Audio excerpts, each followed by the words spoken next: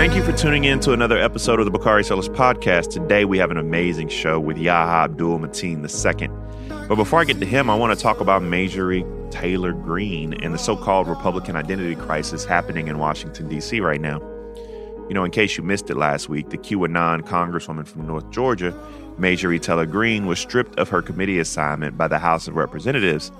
Only 11 Republicans agreed with House Democrats that the anti-Semitic 9/11 denying, Parkland shooting denying Congresswoman should be stripped of her committee assignments.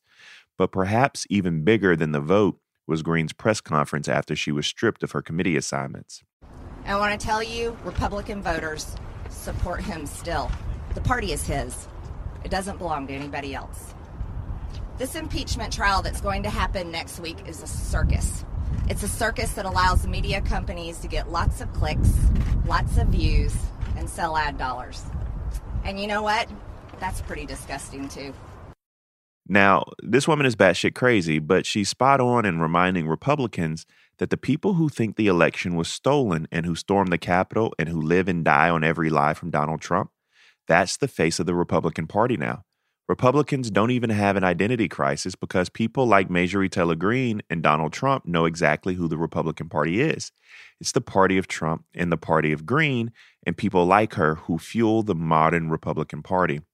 The country club side of the Republican Party wants you to move on. They don't want this impeachment trial. They don't want to talk about this attempted coup where Republicans sought to kill then Vice President Mike Pence. They want you to believe that Marjorie Taylor Greene is somehow an outlier. But again, only 11 Republicans sought to strip her of her committee assignment. The same way that Republicans have made AOC and Leader Pelosi the face of the Democratic Party, Democrats must never let Americans forget that the face of Donald Trump's Republican Party is Marjorie Taylor Greene and the Capitol rioters. For years, Republicans have known that their base consists of some of the most vile elements of this country, but they didn't care because they were winning. But at some point, when you create a monster, sometimes you lose control of it. And that's precisely what the Republicans have created. Marjorie Taylor Greene, QAnon, and the Capitol rioters are Republicans' chickens coming home to roost, and Democrats cannot let Americans forget it. And that's that on that. Now on to our conversation with Yahya Abdul-Mateen II.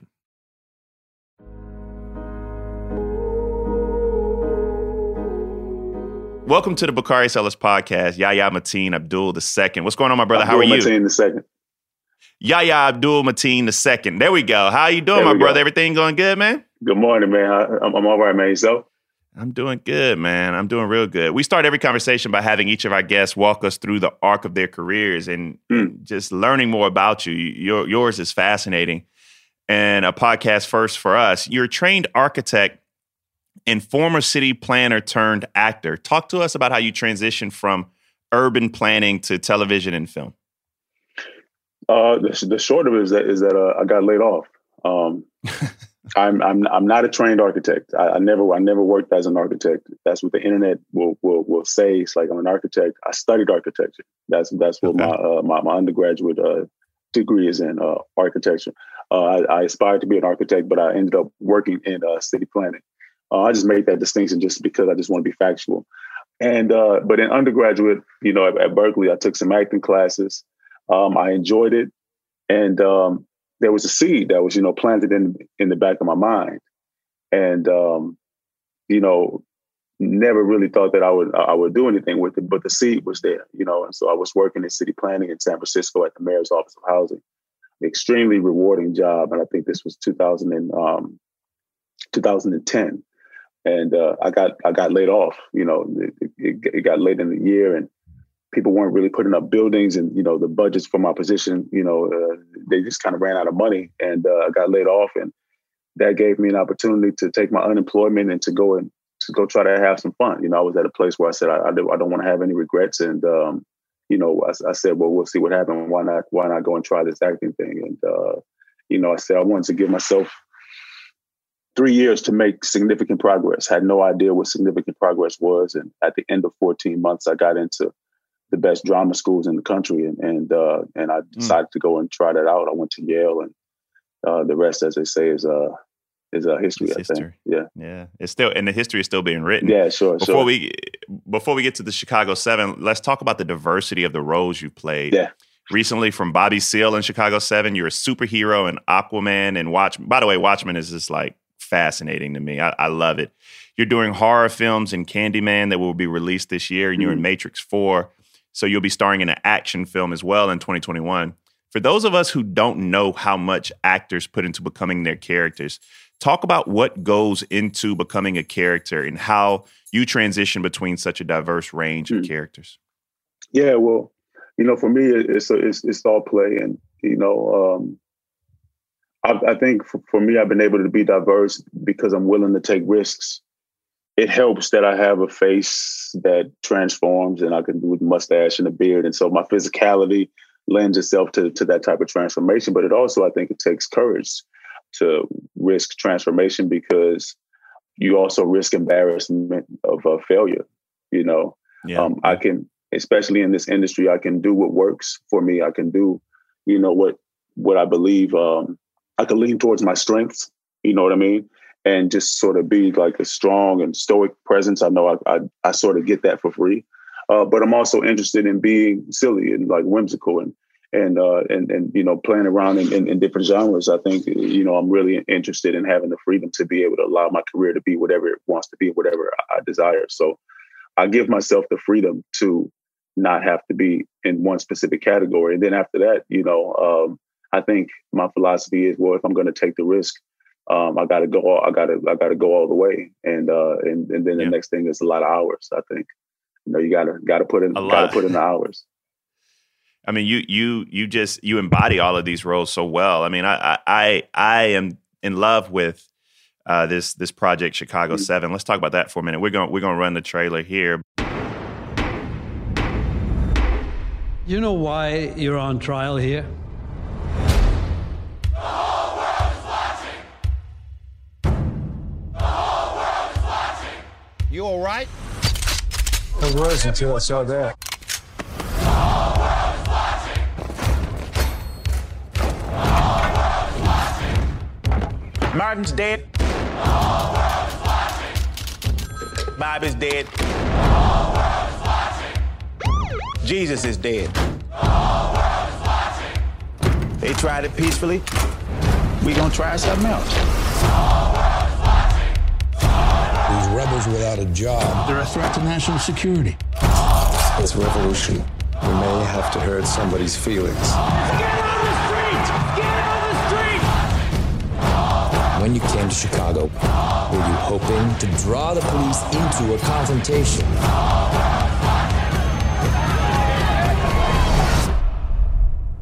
I'm concerned you have to think about it. Give me a moment, would you, friend? I've never been on trial for my thoughts before. For listeners who aren't familiar with the Chicago 7 trial, can you give background on the trial that you portrayed in the film? Yeah, so I play Bobby Seale in the film of the trial of the Chicago 7. It's a film about 7 defendants or eight defendants who were put on trial after the Democratic Convention of 1969. They went separately to Chicago to protest various things, but amongst those things were the Vietnam War and police brutality. And this was a trial where several of those activists were placed on trial for inciting a riot. That was the charge that was placed upon them. And, they were placed on trial for a conspiracy to incite a riot, when in actuality, there was no conspiracy to incite a riot. And they were basically being punished for being activists. And so they were lumped into a group and put on trial. Now, Bobby Seale, his situation is unique because he had zero interaction with anyone else on trial. But then while he was on trial as well, he also did not have representation. So he was held on trial without representation for several months. And he spoke out about that vehemently and passionately while he was on trial. And so the role that I play in the film depicts that part of Bobby Seale's experience, Bobby Seale being co-founder of the Black Panther Party. Yeah, this story, it sticks out to me. My father was arrested and charged with rioting February 8th, 1968 in what they call the Orange Road Massacre. He was the only man who was charged and convicted that night. Law enforcement shot and killed 3 students, Henry Smith, Samuel Hammond, and Delano Middleton, and wounded another 28. My father was shot and arrested that night. He was one of the founding members of the Student Nonviolent Coordinating Committee. And so this story echoes from that era of so much injustice. You're an Oakland guy, right? Yeah, West Oakland. So a guy from Oakland playing Bobby Seale is a big deal because he's a legend. Did you feel any added pressure playing Bobby Seale, and what is it like playing hometown No, there icon? wasn't pressure. I don't think pressure helps. There was a responsibility that, if anything, there was a excitement. I was very, very excited. I turned those pages and I said, oh man, I can go and honor a hometown legend, And so I poured into this with a lot of excitement, and also knowing that I had a responsibility to be an advocate for Bobby Seale, and to be an advocate for his experience during that trial.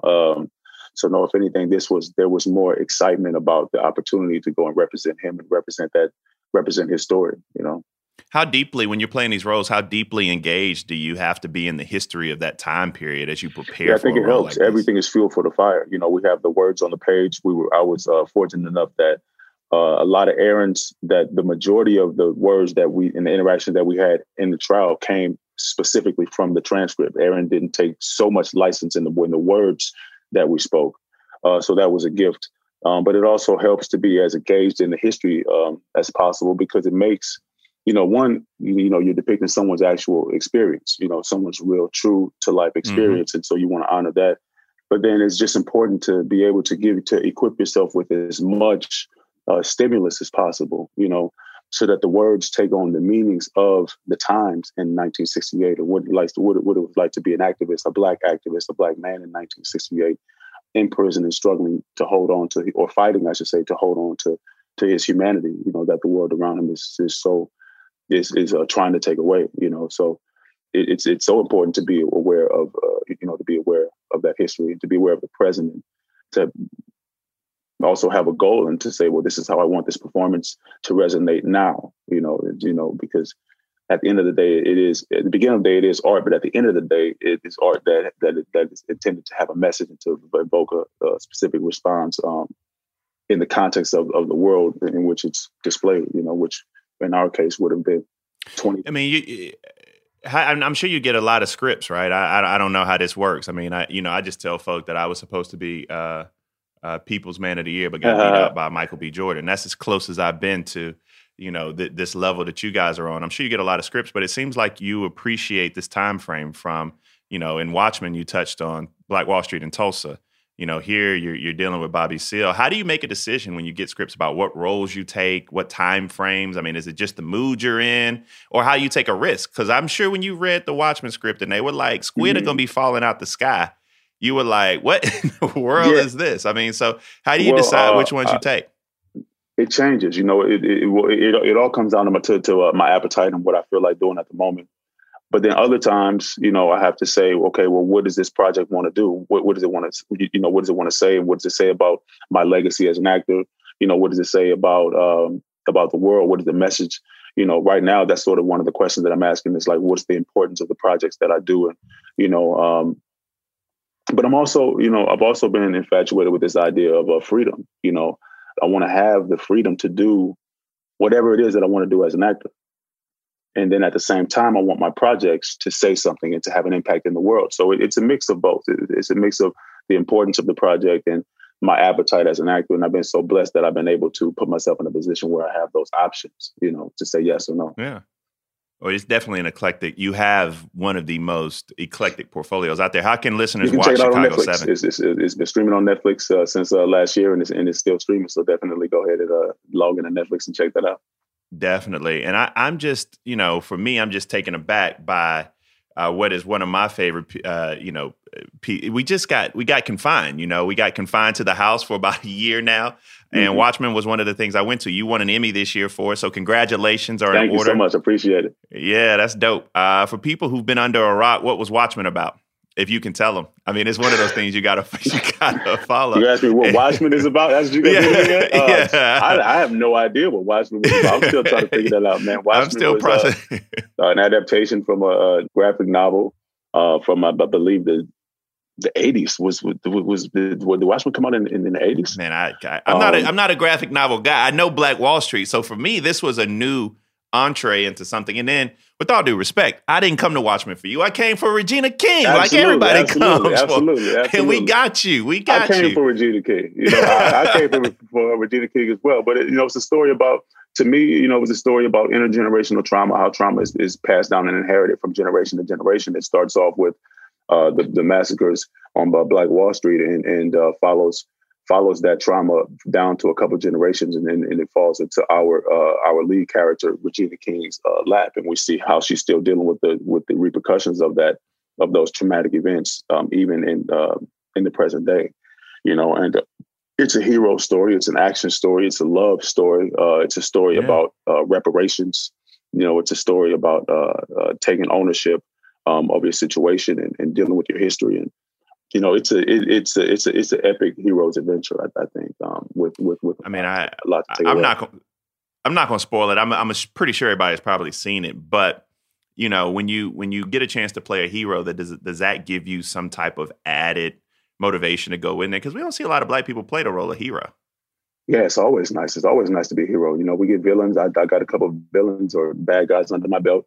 It's nice to be a hero. It's nice to be the hero, Yeah, that's dope. Yeah. You can always tell somebody, people have you on their wall. Yeah. I saw a guy with a tattoo of my Dr. Manhattan on his calf or on his arm or something like that. I said, wow, that really. That's crazy. So, I would always tell people, and it's even a chapter in my book, I always tell people you got to dream with your eyes open. And I gave a speech, and a young lady actually tattooed that on her leg. And I was like, this is mind blown. It was crazy. Dream with your eyes open. It was just, I hope her parents aren't, I don't know why she got it if her parents are listening, but you had the chance to work with two icons, Regina King and Lou Gossett in Watchmen. Talk about what that experience was like and what you've incorporated into your craft by virtue of working with these incredible professionals. Working with Regina King, you just learn to have fun. You learn to work with grace and to, you learn to have fun.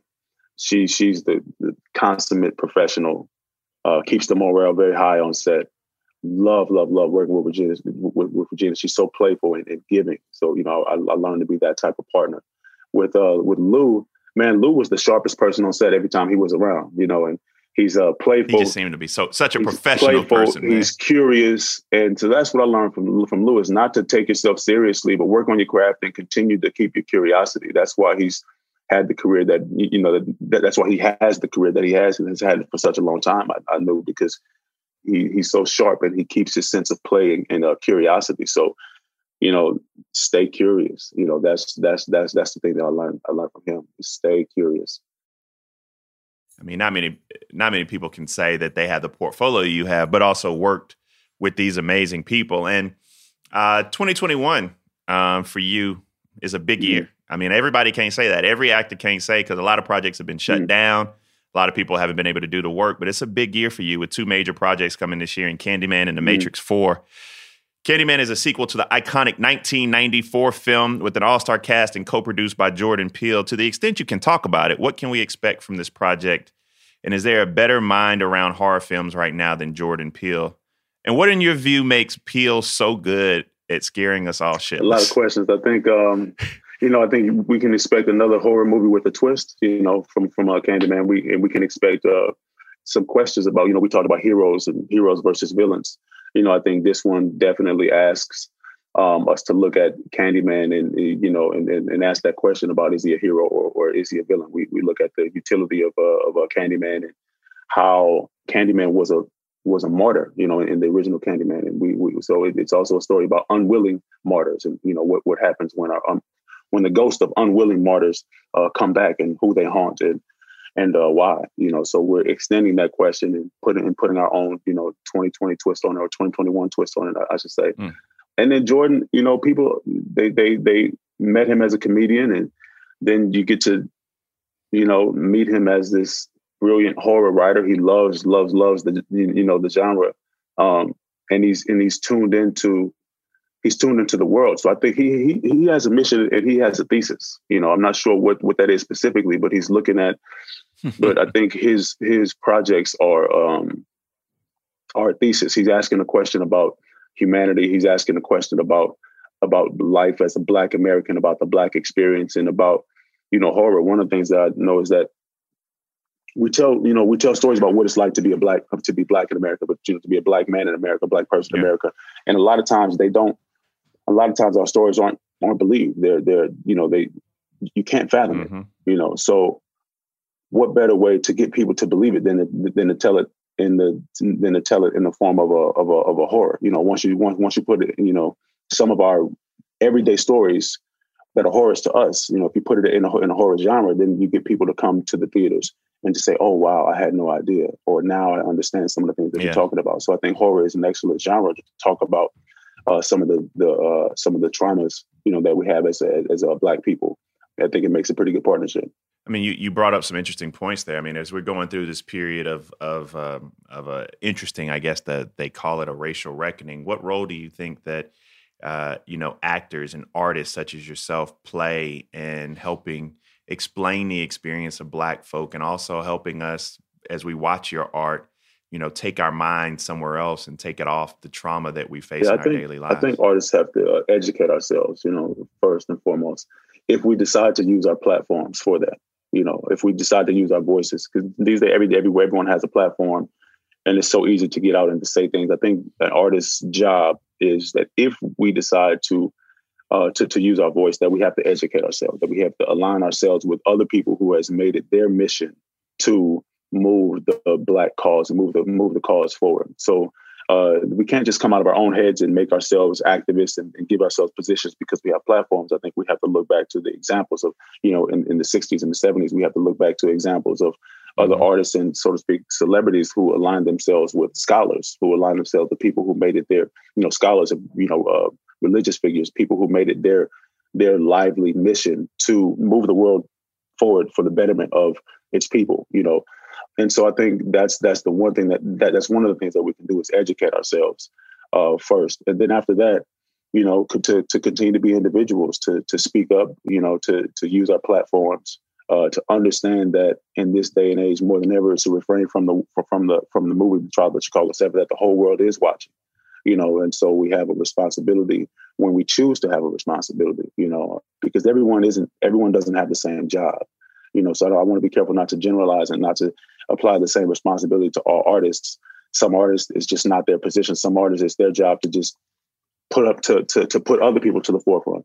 But I think most of all, we can be equipped and educate ourselves so that when the time comes for us to have a role, that we have a role, to play, and that role is rooted in fact, I mean, that's important, especially with all the misinformation going out. I mean, during this time where we have a global pandemic that has shut things down, including movie theaters, what have you experienced as being the difference in the way that you create your art? Or is it still the same? It used to be we want to get in as many theaters as possible. We want to have this and that. So what impact has the environment that we've been in today impacted your everyday life, your livelihood, I think your culture? In terms of my livelihood, it's impacted it, in the same way that it's had an impact on everyone else. The sacrifices, the change in everyday habit, the isolation at times. I definitely haven't been exempt. I've been fortunate enough to be on sets and to be continuously working throughout this thing. So I've been definitely blessed in that way.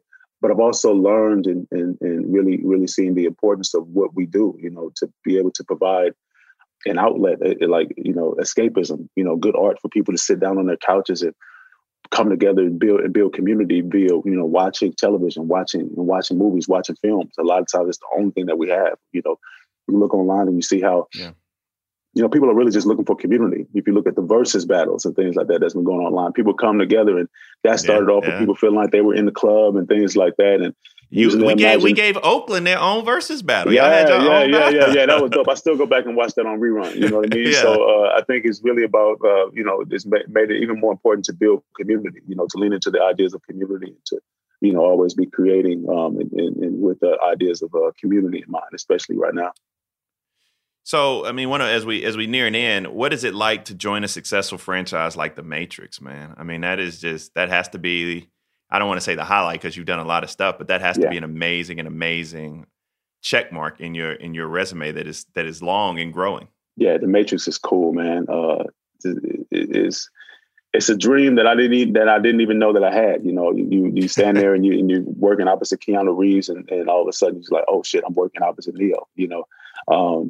So it's a dream, and I think also The Matrix is it wants to be important. You know, I think it's made with the present world in mind. Our Matrix, I think, is made with the present world in mind. And so I think there's going to be a lot of messages that people can get, but that still lives in the realm of the Matrix. And so I'm very excited to bring that to the world later this year. I mean, your agent just call you and be like, "Are you sitting down?" I mean, how does that come? I mean, do you just get an email, a Google alert that says, "Oh, you're going to be in the Matrix"? How does that work? I got a phone call. I got a FaceTime from Lana Wachowski, and she welcomed me to the team. And that's dope, right there. Yeah. I mean, you're brilliant. You're a great actor. You have. I mean, there's still so much you can learn. I'm sure you would say that, but you've decently mastered the craft of acting. When are we gonna see you writing or directing? Megan Good has been a guest on the show, and we've had many who've come through who are trying to expand their horizons. And I just see that as possibly being something that you could encounter and conquer like anything else. Definitely. It's all about seeing what I could do and, stretching myself. I'm currently writing something right now. I directed something when I was at Yale. So I definitely have those aspirations, and it just comes to be, just having the time to do it. I've been so busy on sets.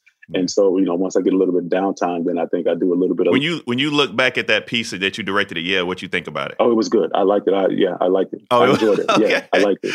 And I love working with actors. I love talking about acting. So that's what directing allows me to do. It also reminds me of my responsibility as an actor, So yeah, I loved having that experience and being in the director's chair. And now also to bring it back to the top of our conversation, it also, you get to use my architecture brain, because then I get to talk about set direction and creating sets and designing the built environment and things like that as well. So it kind of, gave me the chance to rely on, on some of those former skills that I used to use. From Chicago 7 to Watchmen to Candyman to The Matrix 4, Yahya Abdul-Mateen II. I just want to say thank you, my brother, for joining us and spending some time on the show. Yeah. You've been gracious with your time, and I'm a huge fan. You got a huge fan in the Sellers household. Anything that you need from me, we're always here for you, brother. Thank you for spending some time with us today. All the best, man. For sure. Peace. Now, before I let go, happy Super Bowl to everybody. I wanted to talk about some of the recent data that came out last week regarding the COVID vaccine and vaccination rates to date, suggesting that just 5% of the vaccinations given out to date have gone to Black folks, despite the disproportionate impact of COVID on Black Americans. Now, obviously, vaccine hesitancy is an issue for many of us, but I want to caution against misrepresenting that 5% figure as one that we can chalk up to vaccine hesitancy. Instead, the real culprit is access or lack thereof, and a vaccine distribution system that misses the mark on equitable access. How so? Well, when so many vaccinations are appointment-based and require access to the internet to make appointments, in many cases, where do you think that leaves Black senior citizens? And if you're like me and looked into appointments for a parent or loved one, those phone numbers that state departments of health gave out were overwhelmed or oftentimes down. When hospitals are a major distribution point for the vaccine, a point to keep in mind is that Black Americans are 2 times less likely to live in a community with a hospital. Look no further than my hometown, where our county hospital has been closed for years. Our communities are less likely to have pharmacies in them. So again, is the 5% number a surprise here? We need more community-based vaccination sites. So that's churches, schools, public housing facilities, and community centers. Obviously, we need more doses, but doing away with the appointment-based vaccinations and moving to a drive-up model will be key as supplies increase. Finally, dollars from Washington for outreach, explaining to people what they need to do and how they can go about doing that, and putting money in mail programs, Black radio, and other Black press, in addition to enrolling trusted Black voices and raising awareness and addressing hesitancy, have to happen if we want the numbers of our people taking the COVID vaccine to increase. Without this kind of investment and intentionality around access, we'll be having the same conversations months from now, and the stakes are simply getting too high for us to get this wrong. Can't wait to see you guys on Thursday. Hope you enjoyed the episode. We out.